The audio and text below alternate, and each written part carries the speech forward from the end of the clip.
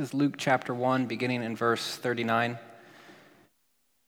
says, "At that time, Mary got ready and hurried to a town in the hill country of Judea, where she entered Zechariah's home and greeted Elizabeth. When Elizabeth heard Mary's greeting, the baby leaped in her womb, and Elizabeth was filled with the Holy Spirit. In a loud voice, she exclaimed, 'Blessed are you among women, and blessed is the child you will bear. But why am I so favored that the mother of my Lord should come to me?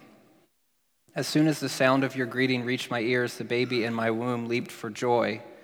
Blessed is she who has believed that the Lord would fulfill his promises to her.' And Mary said, 'My soul glorifies the Lord, and my spirit rejoices in God my Savior, for he has been mindful of the humble state of his servant. From now on, all generations will call me blessed, for the Mighty One has done great things for me. Holy is his name. His mercy extends to those who fear him from generation to generation. He has performed mighty deeds with his arm. He has scattered those who are proud in their inmost thoughts. He has brought down rulers from their thrones, but has lifted up the humble. He has filled the hungry with good things, but has sent the rich away empty. He has helped his servant Israel, remembering to be merciful to Abraham and his descendants forever, just as he promised our ancestors.' Mary stayed with Elizabeth for about 3 months and then returned home." This is the word of God for the people of God. Let's begin with a word of prayer this evening.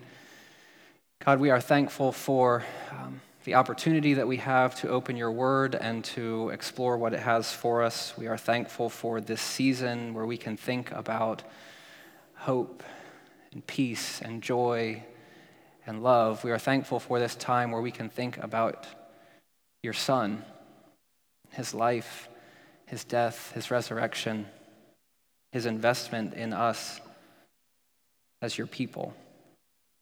God, I ask this evening that you would protect us from error, that you would safeguard your word, and that you would move in power through your Holy Spirit in our hearts and minds, and that we would leave here changed, that we would leave here conformed into the image of your Son, that we would leave here encouraged and empowered and excited.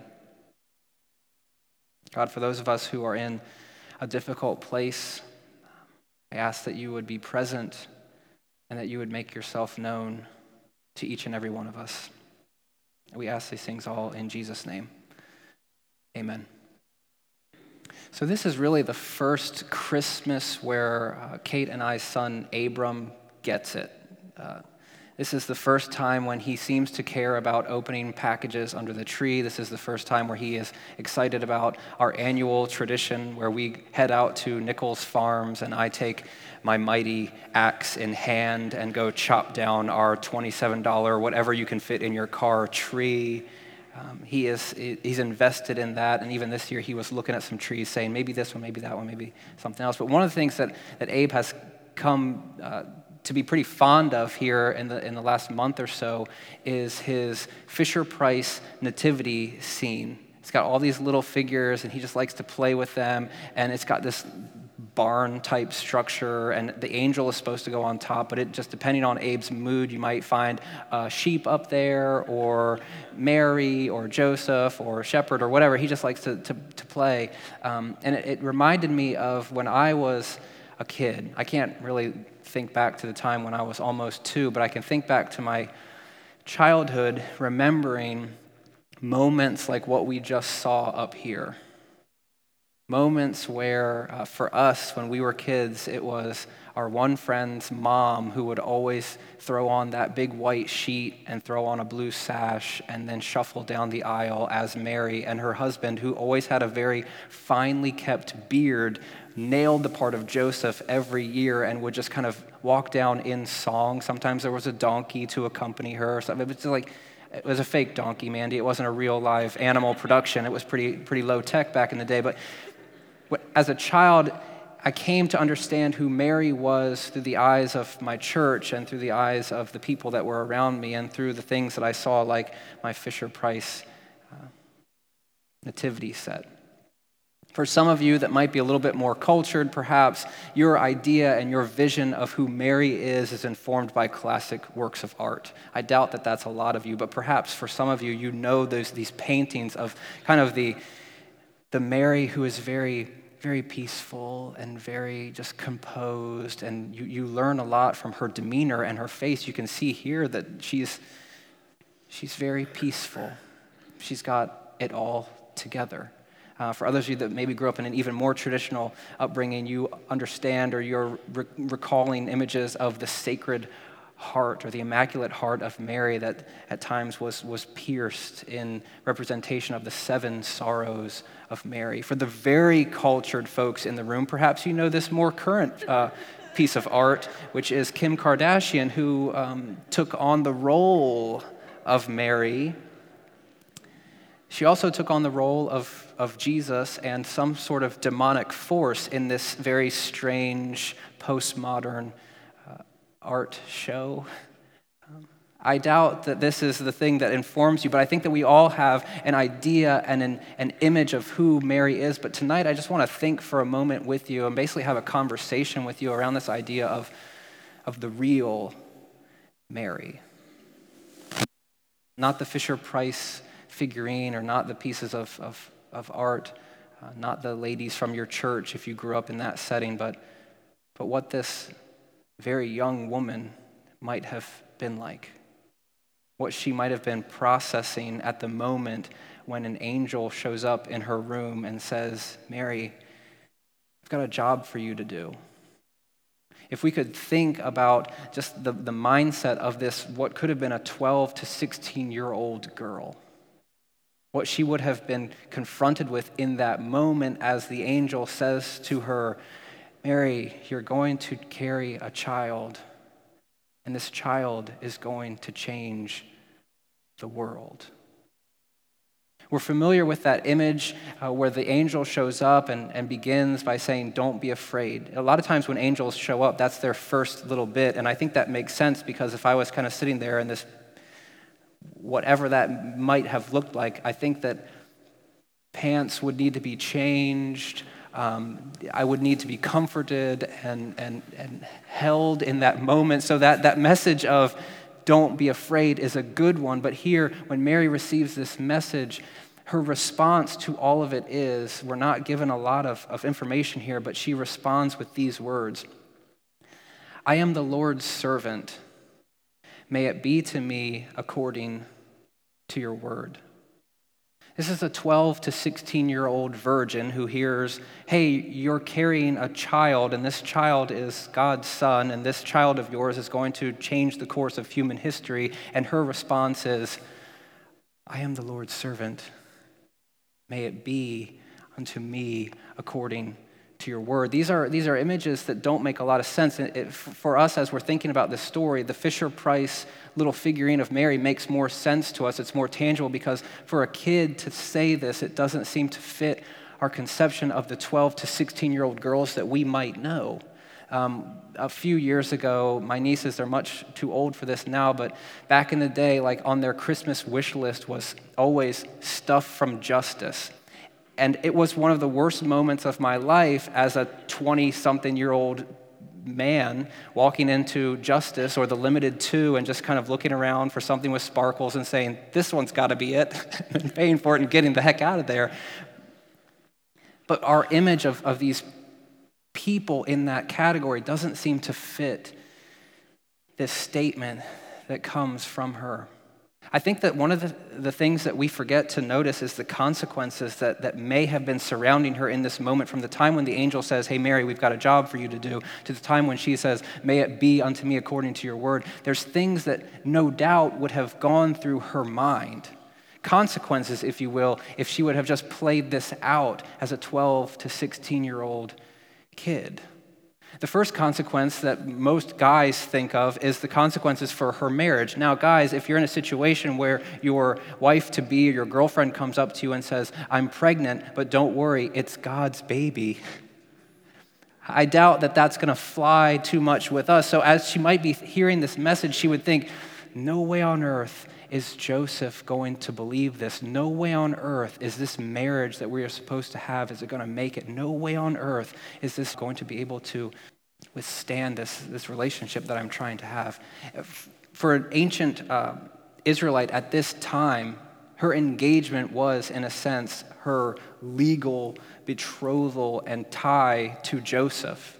This wasn't like in our context where you put a ring on it, as Beyonce would tell you, and then you have that time period where you can still back out and change your mind. For an ancient Israelite, it was different. Once those vows were exchanged and once those terms were agreed upon between the two families, it was kind of a done deal. Now, you would have to wait for the guy to do whatever it is that he needed to do to prepare a room, a house, or whatever for his wife, but that might take about a year or so. But Mary was legally married to Joseph at this time in her life, not knowing how he would react to this message and this reality that she is now carrying a child. There were consequences for her because of her status to Joseph as his legal wife. She would be labeled not just someone who has sex outside of marriage, but someone who is now an adulteress. And being viewed in those terms according to those within the community would have been a burden for her to bear. Not only that, but she was facing an adulteress's punishment. This is the harsh truth of the world of the Bible, which is very different from our own. But if we're going to dip back into Old Testament law for an adulteress, they could potentially be facing death.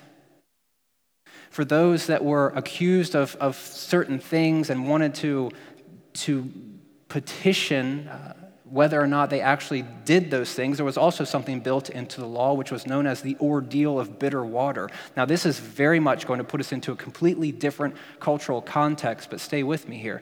Now, if a guy had some suspicions that his wife was cheating on him, he could evoke what is called this bitter water ordeal, where the wife would go to the priest and the priest would take some dirt from the ground and some holy water and write out a curse and put the ink into this concoction, and she would agree to the terms and basically drink the water. And if she was guilty, then in this ancient world, how they would process is, if she was guilty, then the baby inside of her would miscarry.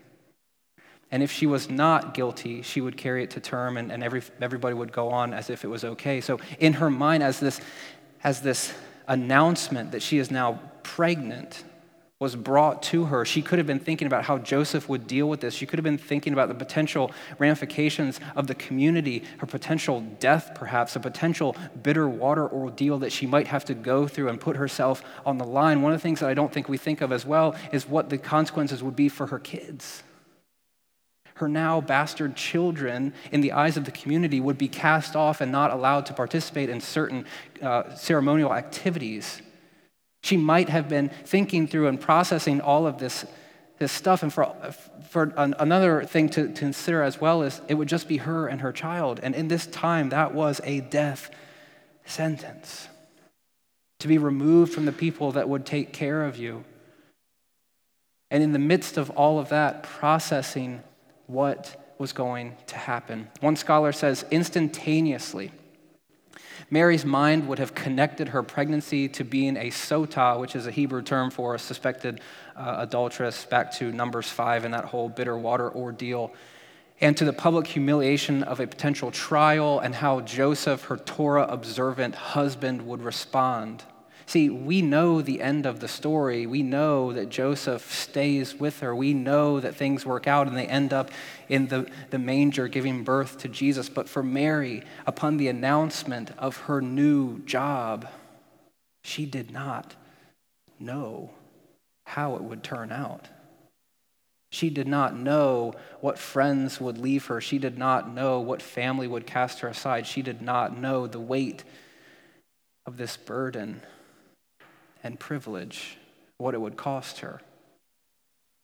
And in the midst of all of that, she's a kid. When we go back to these, I love our version of this because we've got little Joanna who makes all those boys look okay. Without Joanna, I think we'd be lacking a little bit of the, something. We'd be lacking something without Joanna, so she fills that need, and that's good. We did have a mohawk up there, which was appropriate, I think, culturally, first century, probably Mohawks. Okay. For us to think through Mary, it's a 12 to 16-year-old kid that's having her life completely and totally turned upside down.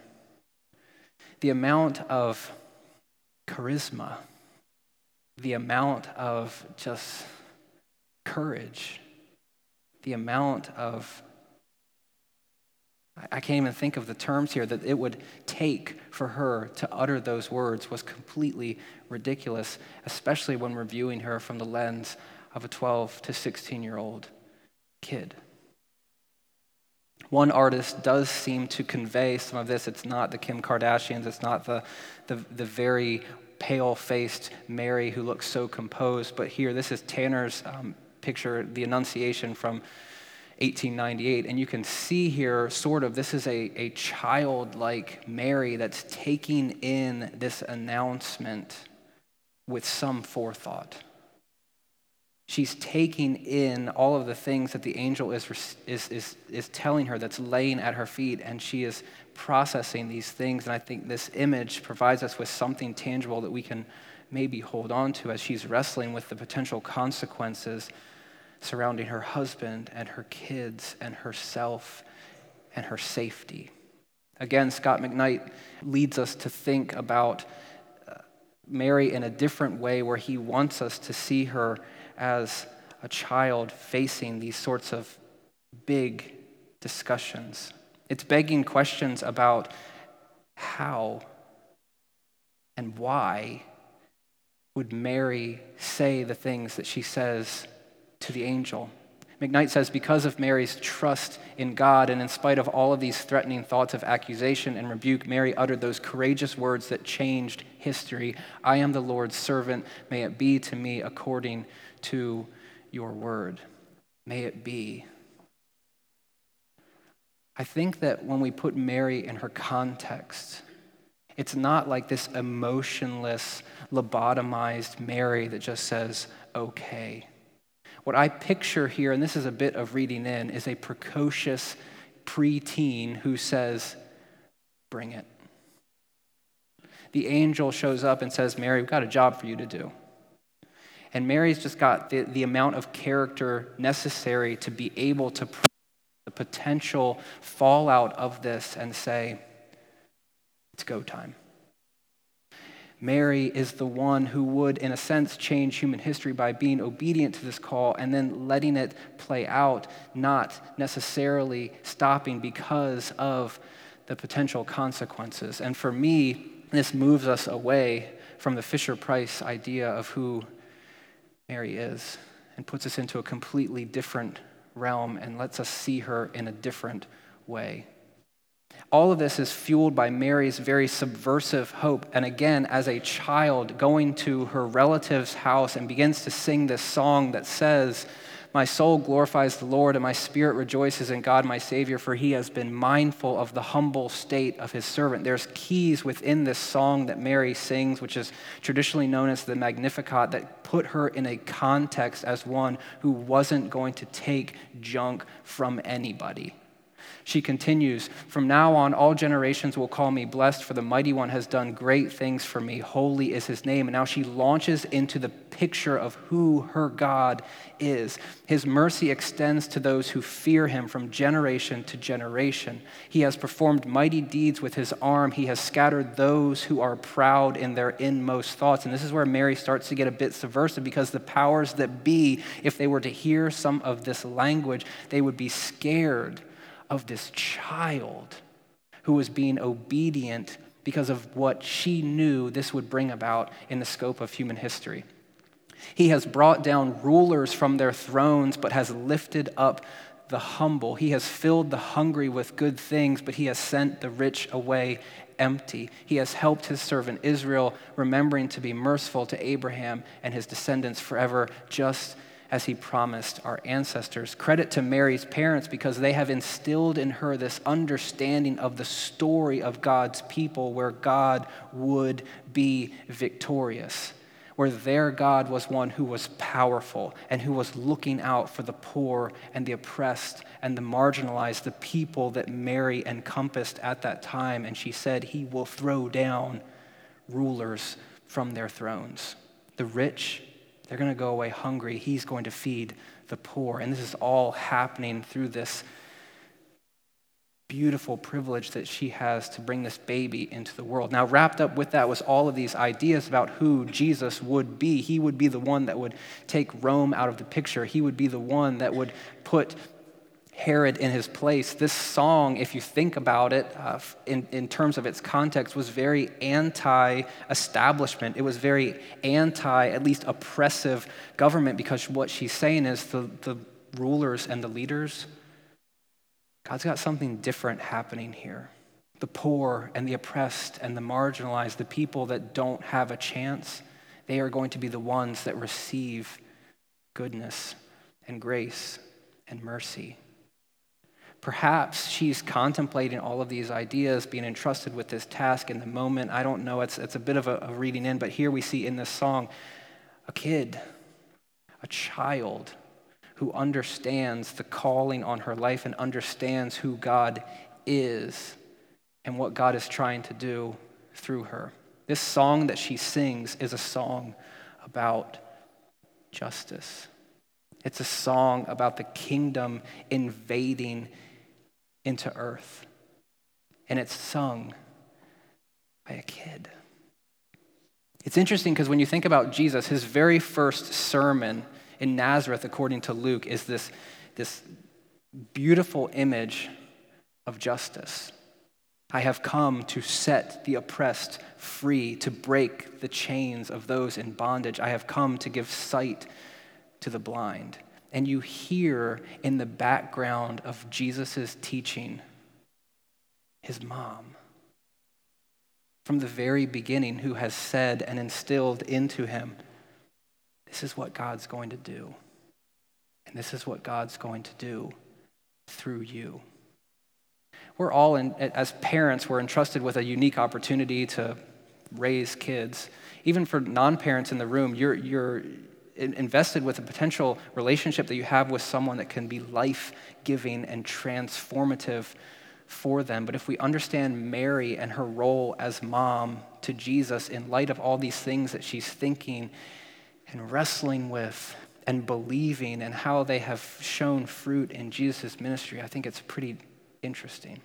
So Mary is fueled by this subversive hope of what Jesus is going to do. But I want to kind of leave us on a different image of what Mary is going to be about, and that is Mary's unexpected reality. She's got these beliefs about Jesus and what he was going to do before he shows up. We can see her fingerprints on his ministry throughout and the things that Jesus does, but we also see the way that this plays out is completely different than what Mary had anticipated. We've only got a handful of stories of Jesus interacting with his mom in the Gospels. One is this strange story where they're celebrating the Passover and they're in Jerusalem and they leave and they're a couple days away and Jesus is back in the temple kind of teaching the local rabbis, and that's weird because Mary goes back and says, Jesus, what are you doing? And he says, don't you know I'd be about my Father's business? Really weird, strange Jesus. Okay, that's whatever, 12-year-old Jesus, get back in the car, we're going home. One of the stories, though, in Mark that we looked at in chapter 3 is Mary and some of the family hears what Jesus is doing, and they want to go get him because they believe that he's lost it. They believe that he's completely out of sorts. And Jesus is teaching, and they show up, and somebody says, hey, Jesus, your mom and your family is at the door. And Jesus says in that very esoteric way, who are my mother and my brothers? Those that do the will of my Father are my mother and my brothers. And you're just kind of thinking, oh gosh, Mary, that's got to sting a little bit because, mom's right there, and he's like, goes into this weird moment of teaching. And it's not until the crucifixion that we hear from Mary again. And I think that in this story of Jesus talking to his mom and the few interchanges that he has, he's kind of shifting the relationship where he's getting to a point of saying, hey, Mom, remember those songs you used to sing about me? Hey, Mom, you remember those announcements from angels, and you remember those things that I'm supposed to do? Are you still on board? Because it's going to look a lot different than what you think. It's going to be completely different than me riding in on a white horse with a sword and just ending Roman oppression and ending this government that is oppressive. It's going to be a little bit different, and I need to know, Mom, are you with me? And there's hints in the background of this 12 to 16-year-old girl that says, may it be to me according to your word. Or as I've reinterpreted it, bring it. And we see throughout classic art this moment of Mary watching her son die. There's not a lot of stuff in the text that helps us, but we do see Mary here present with her child that is saving the world in a way that's completely foreign to the way that she had in her mind. And Rembrandt here makes this pretty neat. I love how just the darkness, it's a little bit more light when you're looking at it on your computer or in person, but you can see Mary in this lit up portion right over here. She's fainted from the stress and from the pressure and from probably the sadness and grief of watching her kid take the nails for all of humanity. On a week that is centered around love. It's difficult to put into terms those two pictures. John says, greater love has no one than this, that a man would lay down his life for his friends. And this is what we see Jesus doing. With the sin that is present in the world and the difficulties that arise because of that and the death that is so prevalent due to our misdeeds. Jesus, it says, he carries that weight to the cross and he buries it. And in the power of the resurrection, he allows us to see what life with him might look like. But we also see, if we do a little bit of reading in, an image of a mom's love for her kid that will not allow her to be anywhere but by his side. And in this picture of a mom that has been with Jesus through some really weird times, that has faced some potential difficulties in her own life and barriers and suffering, we see her demonstrating a commitment to Jesus that is worthy of emulation. This idea of love that we have is very romanticized, where it's kind of reduced to the feelings that we have in our stomach and the way that certain person makes us feel when they come into the room. And those are all great, but throughout the Bible, love has a deeper meaning that is rooted in commitment, trust. I'm not going anywhere without you. Whatever is in front of us, bring it. I think that we learn a lot from Mary if we don't reduce Mary to the lady in church that skips down the aisle in a white dress and a blue sash. When we see her as kind of that punk rock 12 to 16-year-old that says, yep, I'm in, let's do it. Don't care what's going to happen, we've got a job to do and I'll see it through, even if it means suffering and pain and difficulty. My hope this Christmas season is perhaps to inspire some of us to have a moment where we can self-assess to see if this describes the relationship that we have with Jesus. Not just to quote the cliches, but to understand how rooted and committed we are to following him, come hell or high water. When the difficulties of life mount, are we able to say, may it be to me according to your will and according to your word? Are we able to say, in full understanding of the consequences that might show up, bring it? Are we able to demonstrate our commitment and our love in a way that not only affects us, but changes the world? Jesus is the reason for the season. But I hope that he is much more than that for us. I hope that he is every breath and every step and every move and every thought. And I hope that regardless of the things that we are facing, we say, bring it.